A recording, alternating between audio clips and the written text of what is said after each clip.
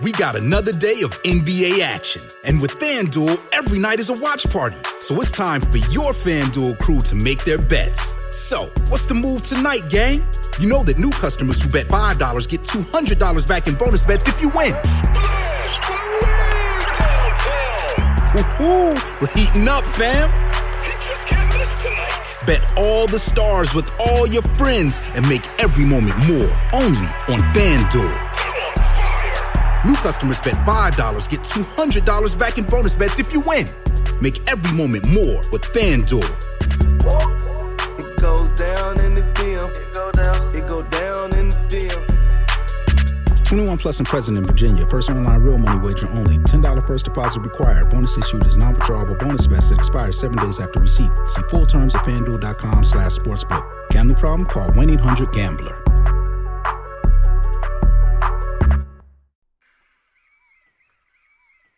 Fort Jefferson in Dry Tortugas National Park is picturesque. An old brick fortress surrounded by beautiful turquoise waters, built on an island of beautiful sand and coral. A tropical paradise fit for a postcard. 80,000 visitors hop on a boat and travel here every single year to stare in awe of this beautiful structure and the never-ending ocean views in every direction.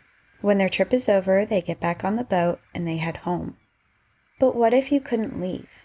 To someone visiting this island, it seems like a paradise. But to someone who is stuck here, it would be hell on earth. Dry Tortugas is desolate, dry, and hot. There is no fresh water source here. The only permanent inhabitants of this island are the birds, who have freedom to come and go as they please, and insects. The center of attention of this park, to which people come from all over the world to see, was once America's largest military prison, a place of horrid conditions, death, and disease, a place that housed only soldiers or criminals of the highest magnitude. You may ask yourself, what crime would you have to commit to be banished to this island with no hopes of seeing your family or friends ever again? Well, I can tell you. That crime would be conspiring to kill the President of the United States. Welcome to National Park After Dark.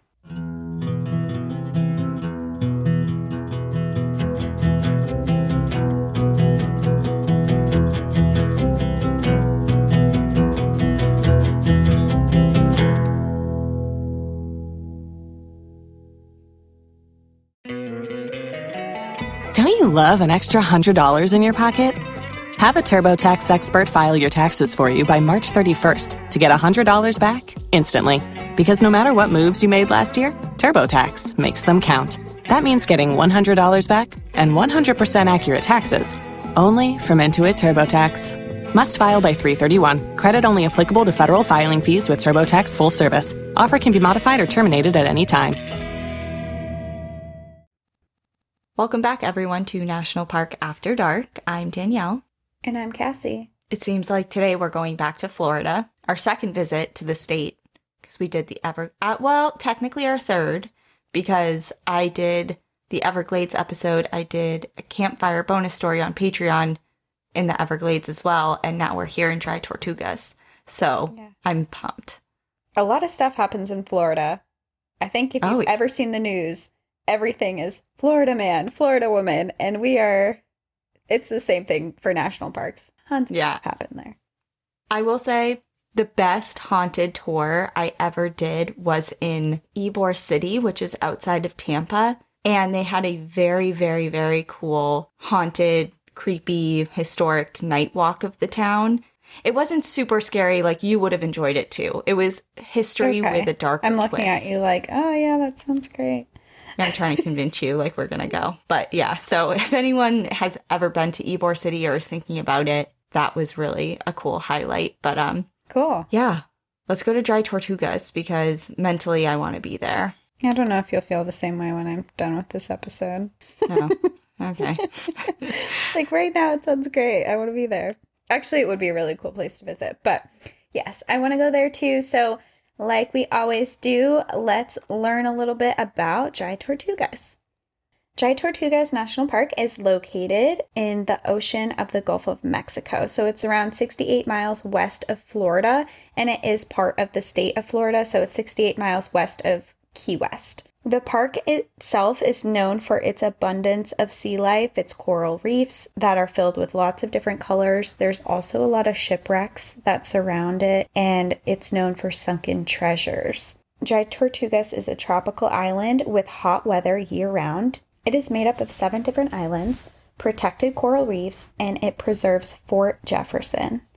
Fort Jefferson is an uncompleted military fort designed for warfare and was used in fights against piracy on the island. It was equipped with cannons and heavy artillery, and it is constructed of 6 million red bricks.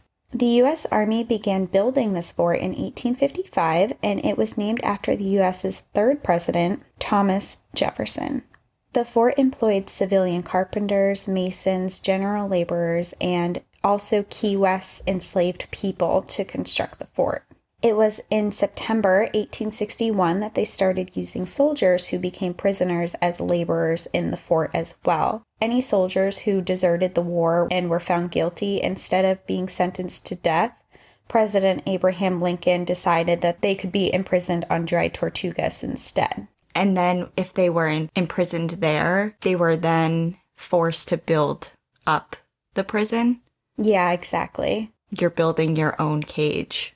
So by June of 1863, this was after the Emancipation Proclamation, so a lot of the story is going to be going on during the Civil War. So by June of 1863, after the Emancipation Proclamation, most of the African American enslaved people were released from the island, and the laborers who built this fort mostly consisted of soldiers and imprisoned soldiers.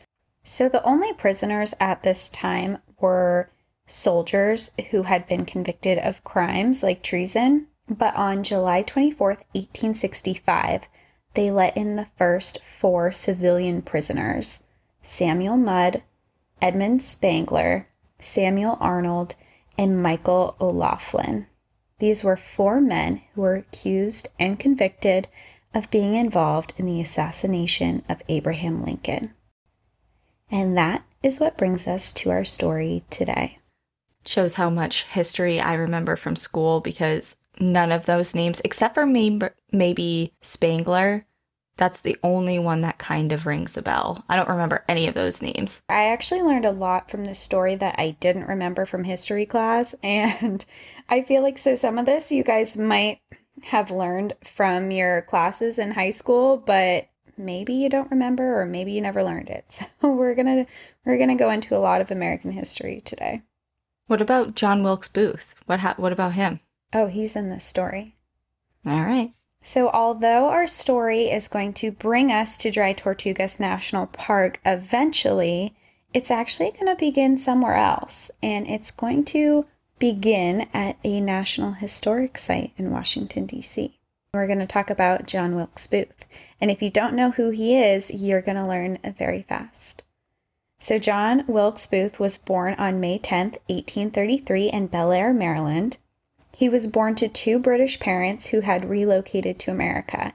And by the age of 16, he was very interested in politics, but he was also very interested in theater. So he began practicing and studying Shakespeare. He started getting these big roles in performances as young as 17 years old. And his career ended up taking off, and he actually became a very well-known actor, and he ended up going on tour and traveling to New York, to Boston, all over the East Coast, and performed in lead role performances. So he was widely known for his acting. He was handsome. He played these really romantic roles, and a lot of the roles that he played were in Shakespeare plays.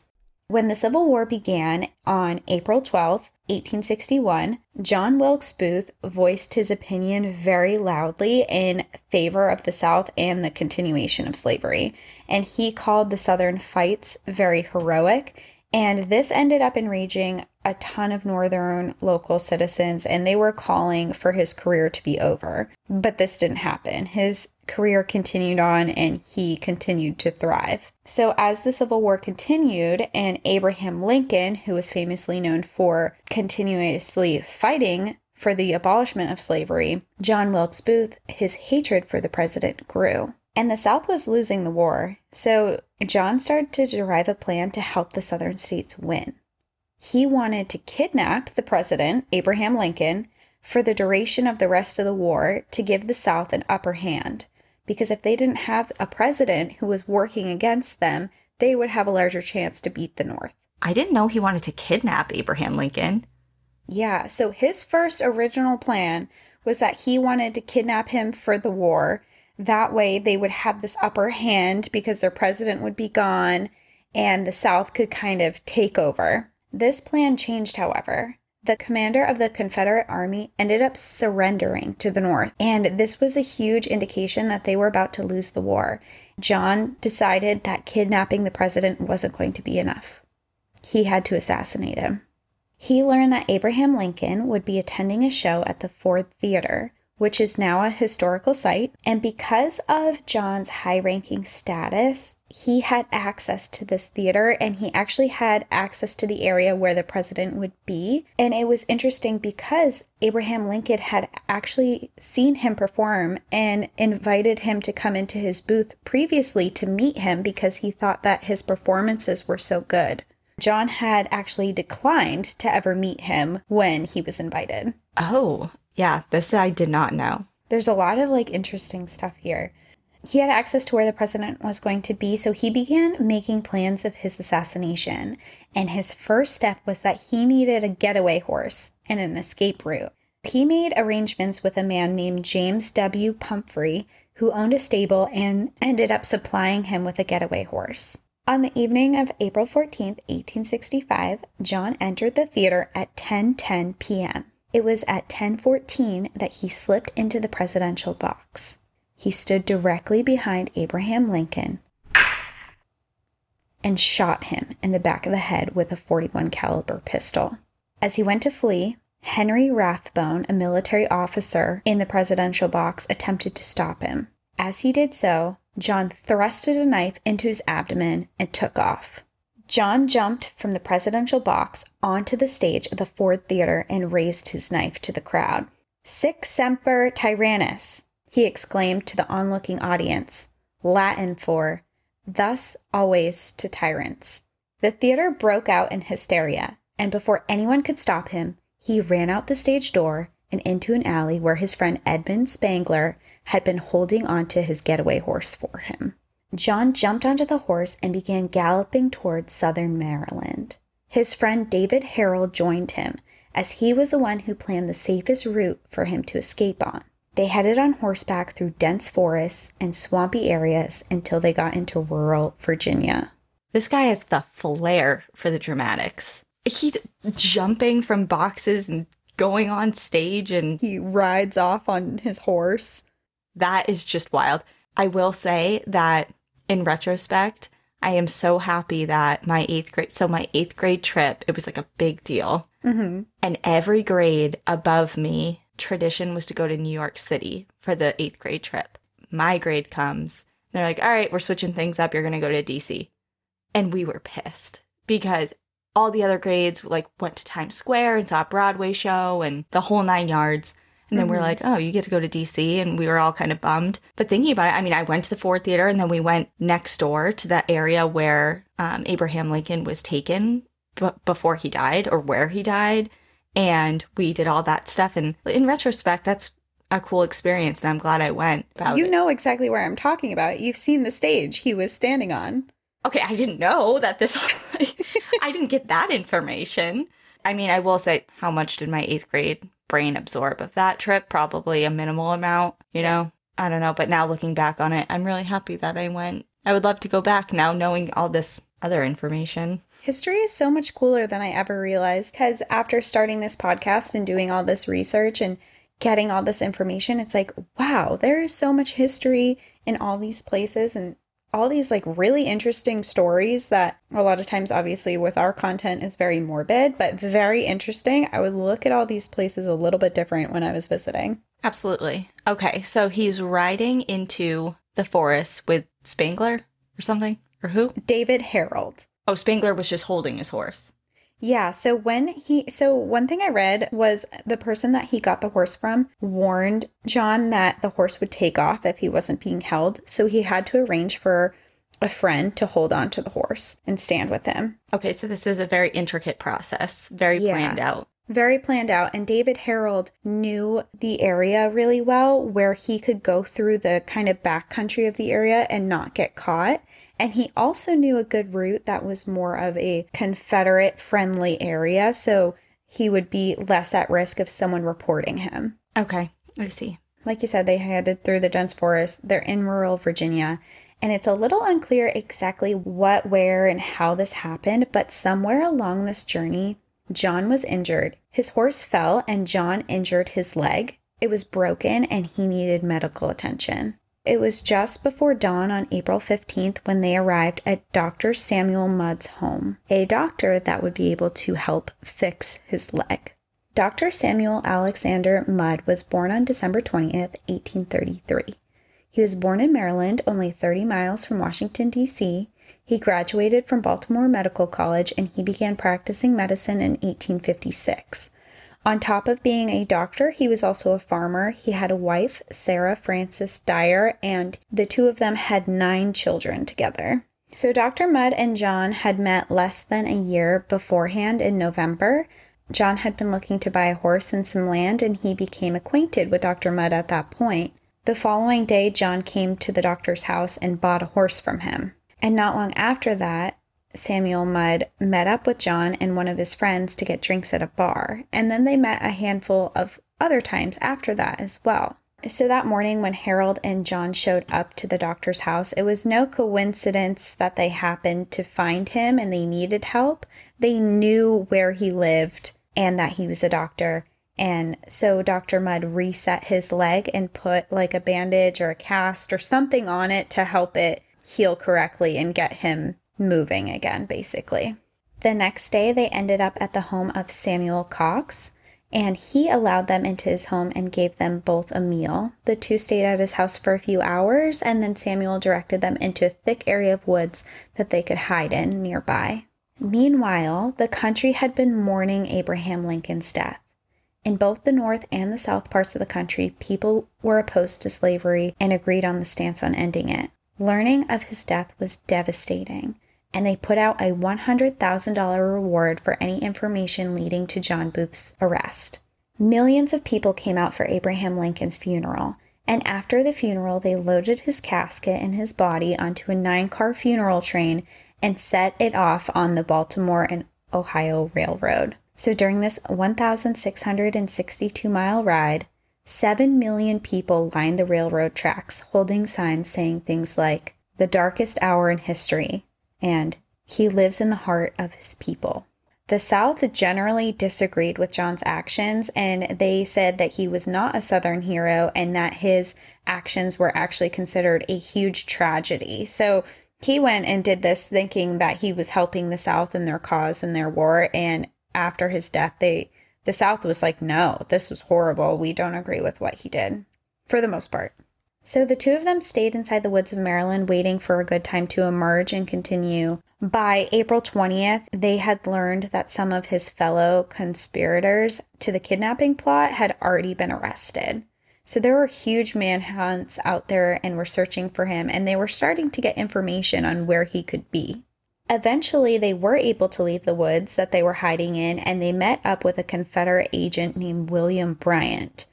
He led them to Richard H. Garrett's farm, which was about 2 miles south of Port Royal, Virginia. At this point, it's now April 24th. When they were introduced to the family there, they weren't introduced by their real name. And John's leg was explained to be an injury that was sustained in the Battle of Petersburg and that he was actually on his way home. Because of the Civil War that was going on, mail delivery had completely stopped, and the family actually hadn't even learned of the president's assassination yet. So they had no idea what was going on. Oh, wow. Okay. Somewhere during a conversation over dinner, the topic came up and they learned of the assassination, but the family was still unaware of who John and Harold were and what their relations to it at all were. So John actually, which I thought was kind of bold of him, asked them, if you were to find the man who assassinated him, what would you do? Would you give him up for the reward that's out there right now? the family responded and they were like, maybe, only because we could really use the money right now.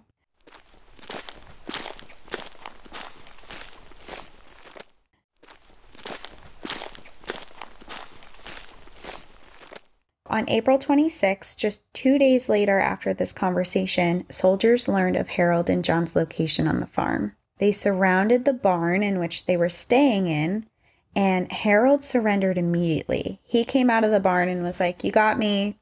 I surrender. Don't kill me," kind of thing. But John did not.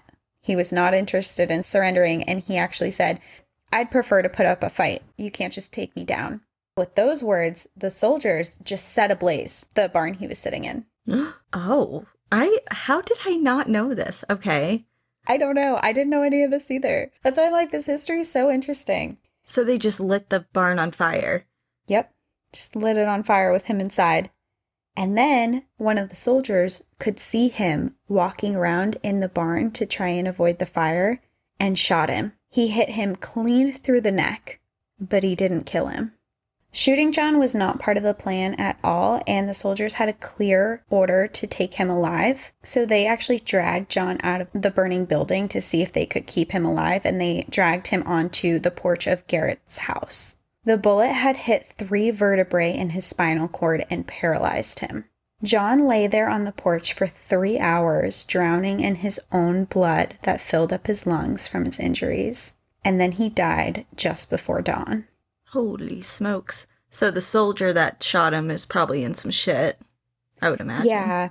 I read some stuff that they wanted to take him to court. I don't know if they actually did, but they really wanted to take him alive. Okay, interesting. I guess it makes sense that they would want him alive because with so many people upset, there's the factor of like the American people want to see justice served, and sometimes that comes in the form of criminal proceedings and things like that. And they want answers. And remember, he's famous. He's a famous actor that did this. So everyone knows who he is. That is so wild when you put it like that. Mm-hmm. Like, imagine a famous, I don't want to put anyone on the spot, like, but okay, Bradley Cooper shoots the president.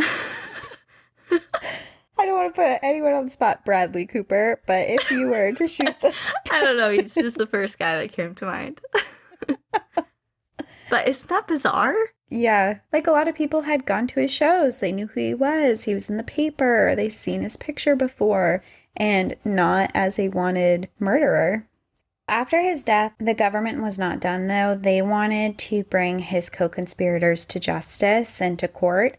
So 4 people, including Harold, were sentenced to death by hanging, and they were all killed on July 7th, 1865. 4 other co-conspirators were sentenced to a different fate. They were sentenced to life imprisonment at Fort Jefferson, located in Dry Tortugas National Park. Of these people, Dr. Samuel Mudd was one of them. The one that fixed his leg. Yes. And just to clarify, he knew what was up when he was doing that. Obviously, he was being tried as a co-conspirator. They ended up having a court hearing for him. He was actually originally interviewed by the military on April 18th, just a couple days after John had left his home and after he had helped fix his broken leg. And according to the website historynet.com, Dr. Mudd originally stated at this interview, "I never saw either of the parties before, nor can I conceive who sent them to my house." He was lying because he had met John before, and this was only the beginning of a series of lies that he went on to tell. So then he changed his story and told them about the time he met John because he bought a horse from him, but then he went on to say that he never saw him again. And this was later proved a lie because there had been 3 other known meetings that he had had with John. Because of these prior meetings, Dr. Samuel Mudd was quickly convicted and sentenced. But a big thing that he said was, "I had nothing to do with this assassination. I'm a doctor. He came to me. He needed help. It's my job. It's my duty. It's what I've pledged, is that if someone is in need, I help them." So that was his stance on it. But they saw lies that he told and a history of knowing him and convicted him based off that. Wow. Okay.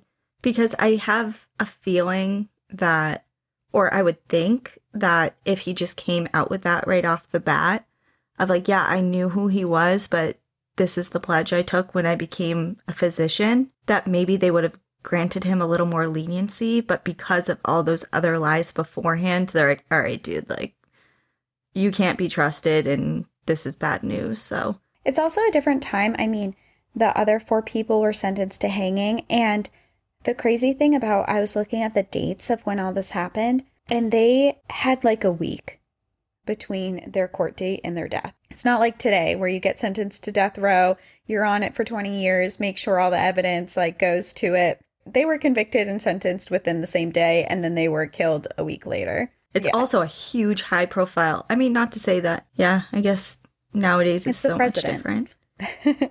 Right. It's the president during a war. Yeah.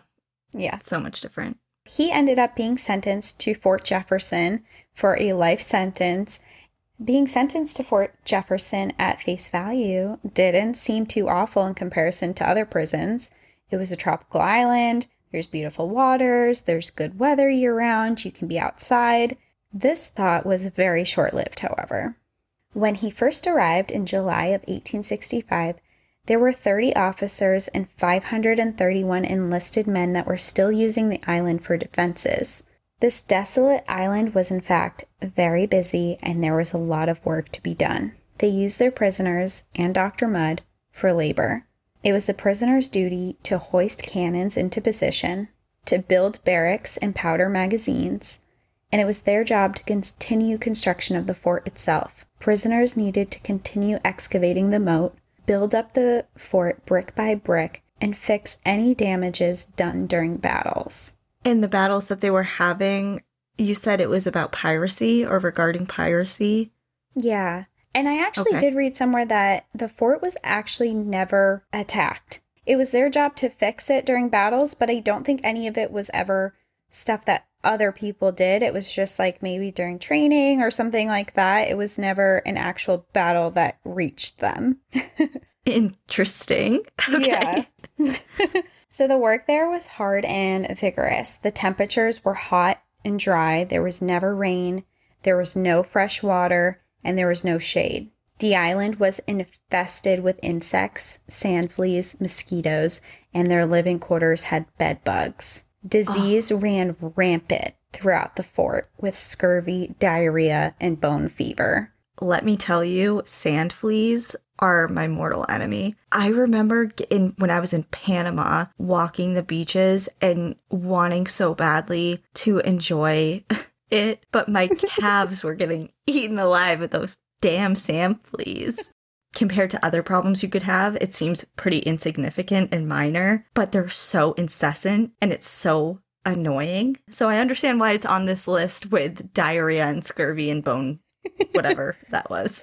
Well, this island was infested with so many insects, and then they had this disease going on, and on top of all this, on top of their labor and the insects and the heat and disease and everything, they lived off of a very non-nutritional food. Samuel lived off of bread, coffee, potatoes, and onions. The bread was said that it was made out of flour, bugs, and sticks. So it wasn't good. Bugs. Yeah, like just not clean, no hygiene. Like I just imagine they're making this bread and it's literally just like made in pans or whatever that are filled with like dead bugs or shit just flies in it. And it's just cooked right in there. It's extra protein. Yeah, I guess. Speaking of protein, meat was imported to the island, but it would go bad so quickly because of the heat and the humidity that Samuel wouldn't even eat it because it was that disgusting. And Samuel could hardly take it. He had only been there for 2 months and he started to plan his escape. While he had been on the island in that brief time, around 30 prisoners had already successfully escaped the island. So prisoners were sneaking onto steamer ships that brought supplies to the island, and a supply ship by the name of Thomas A. Scott had left with 8 prisoners hidden on it recently, and he decided that that would be the good ship to try and escape on. He even tried to throw off any suspicion of himself thinking of escaping by writing letters to his wife that he knew were monitored by the prison, stating that he had no desire to escape because if he was trying to escape, that would prove that he was guilty, and he was still adamant that he had nothing to do with the assassination. So he would write her in-depth letters, being like, I could escape, I've had opportunity, but I'm not going to. But then Samuel befriended a crewman on the ship named Henry Kelly. Henry was only about 18 years old at the time, and he had agreed to help Samuel in exchange for money. Because the island was so remote, they had less restrictions than prisons in other locations. So while Samuel was a laborer and a nurse inside the prison, when his duties for the day were finished, he was able to roam free around the island. He was expected to sleep inside the fort at night, but there were no formal routine bed checks to see if the prisoners were actually in bed. The only strict rule that was in place was on the days that the ships would leave, prisoners were not allowed to leave the fort until the ship had left. So essentially, he could do whatever he wanted, except if he wasn't working, as long as no boats were leaving. So the night before he planned his escape, he very freely left the fort and didn't return that night. And nobody noticed. So instead, he slept outside of the fort in a small shelter and waited until the morning.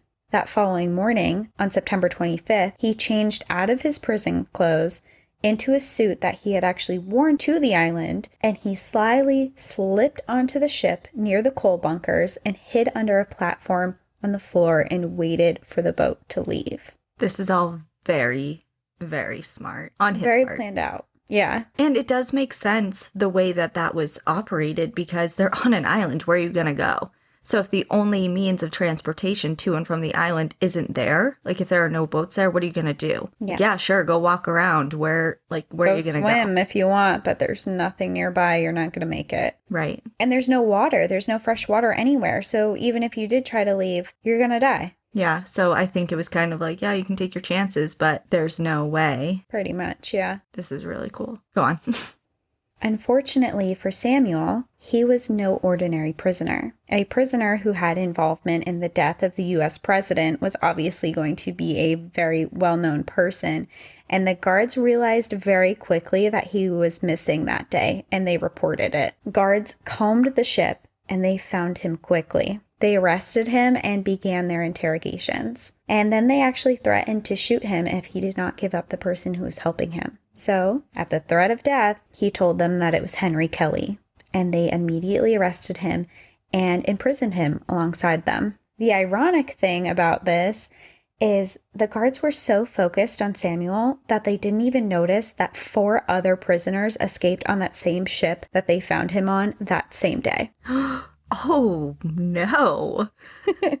Did they make it? Yeah, they left. They went off to freedom. They were done. Okay, so they are the real underdog champs of this entire story. That's such a good point. It's like, well, we know the attention is not going to be anywhere near us with this high profile thing going on. So we're just going to slowly exit stage left over here and creep our way out. Yeah, whether they saw him get caught and then jumped on the ship after, or if they were, imagine if you were already on the ship and you're hiding somewhere nearby and all of the soldiers come on searching and then they find the guy next to you and just leave without noticing you, and then you still escape. The heart racing that would be going on in my chest in that. So Samuel gave up that 18-year-old kid, and now he is also imprisoned with him back on Dry Tortugas. Yep. After this, they actually put Samuel into what was called the dungeons as punishment, but eventually he was put back out and into his normal routine.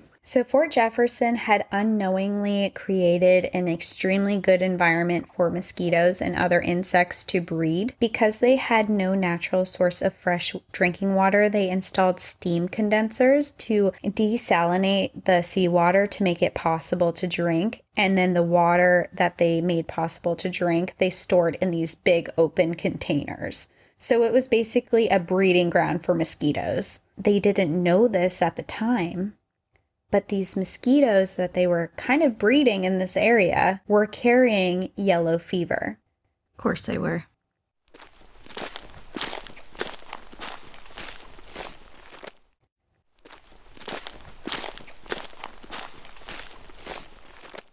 So yellow fever, when it's found its victims, would bring high fevers and hallucinations. People would bleed from their ears, eyes, and nose. They would vomit black, and their skin would become jaundice, and many of them would die. Is this why it's called yellow fever? Because of the jaundice? Yeah, exactly. Oh, and for any non-medical people out there, jaundice is when your skin and different parts of, like in a dog that has jaundice, like the whites of their eyes and their gum tissue and things, it becomes a pale yellowy tinge. Mm-hmm. Oh, that makes sense now. Okay. The first case in Fort Jefferson occurred on August 18th, 1867. And only 2 days later, 3 more people had it as well. Hundreds of soldiers were stationed there, and in only one night, 30 of them became sick. They quickly started putting protocols into place, and their on-site doctor, Joseph Sim Smith, set up a quarantine zone on Sand Key, which is a tiny island only 2 miles away. So they were basically taking all the sick people and throwing them onto a isolated island and being like, okay, bye. Don't spread yellow fever here. And yellow fever is only transmitted via mosquitoes, correct? Like it's not person to person? Yeah, you're right. But I did read that in the 1800s, during this time, they had no idea where yellow fever was coming from. So they had no idea it was from the mosquitoes. Right. Which is tragic. So tragic. Because it's like you're not combating the problem. And you're just sending them off to an island to die. Right. Oh, God.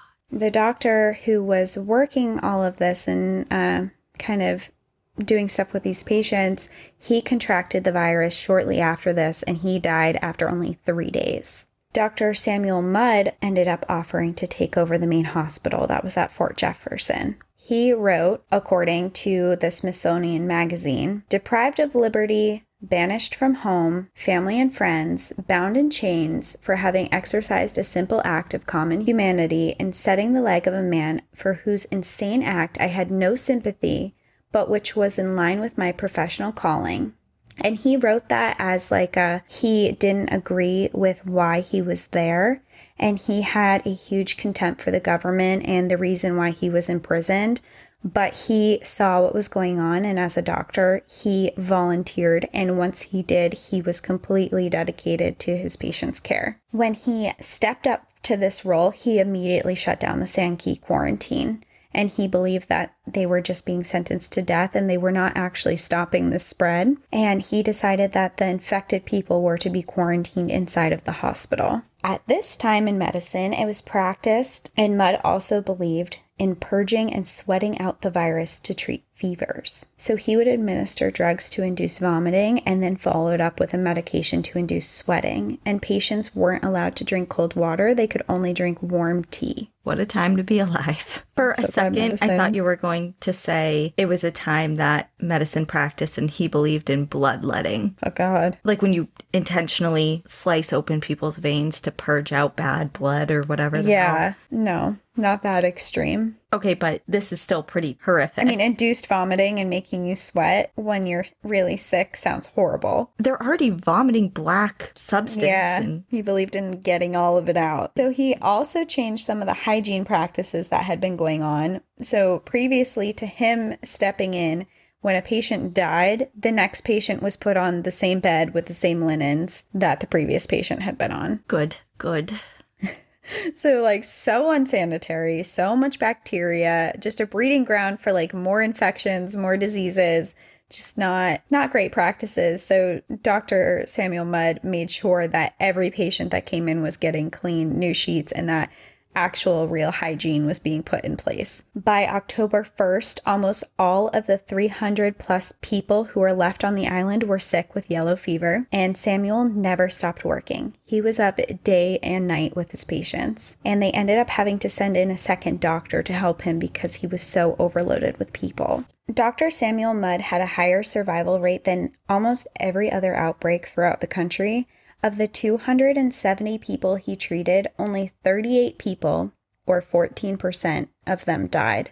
To make a little bit of a comparison, the other outbreaks in the country had mortality rates between 28 to 43%. Oh, wow. Okay. So he's doing something right, yeah, changing linens. would be a great start. And they actually said that they thought his hygiene practices and how strict he was with it did save a lot of people's lives because people weren't getting all these crazy infections on top of yellow fever with it. A soldier that he had treated and saved, named Lieutenant Edmund L. Zielinski, believed that he deserved clemency for the lives that he had saved and that he should be released from the prison. He actually petitioned to the president at the time, Andrew Johnson, saying that his dedication and care inspired courage in a hopeless situation and that Dr. Samuel Mudd had risked his own life to save many others. He wrote that it was a debt that they could never repay, but they thought that he should be released from prison. And then 299 other officers signed his petition. The petition also included 2 of the other men who had been sentenced there for conspiring to kill Abraham Lincoln, as it stated they had nothing to do with his death. When they got sentenced, he actually got sentenced with 3 other people who were found guilty, and one of them died of yellow fever. So at the end of that, the petition included the 2 that had survived and the doctor. On February 8th, 1869, less than a month before President Johnson would leave office, he signed the petition and gave a pardon for all 3 of them. And on March 11th, 1869, they were all released from Dry Tortugas. Wow, and they just could go back to their lives? Mm-hmm. Which I have mixed feelings about because I feel like, yes, he absolutely saved a lot of people and that's great. I'm not totally convinced that he didn't have some sort of plot, at least to kidnap the president. Like, I think that there was a reason that John felt comfortable going to his house with a broken leg after killing the president. And I feel like it was probably because he had some idea of the plot to kidnap him or something. You know, like, I just feel like there was something going on there. That's a very valid point. And I'm sure, well, I don't know if you have any information on this or not, but I could imagine that he didn't just get released and could go back home and his life was what it was before. I'm sure he got a lot of backlash from his community and things like that. I would think. I don't know. Like, do you have any information on that? I don't really know what his life was like directly after that. I do know that he is thought of now as a hero pretty much in Dry Tortugas, and that is because his grandson fought a lot to get his record expunged from actually being convicted. If you go to Dry Tortugas National Park, there's a lot of history about him there, and they talk about him a lot, and he is kind of thought of as more of like a hero in this aspect and less of his involvement in the assassination of Abraham Lincoln.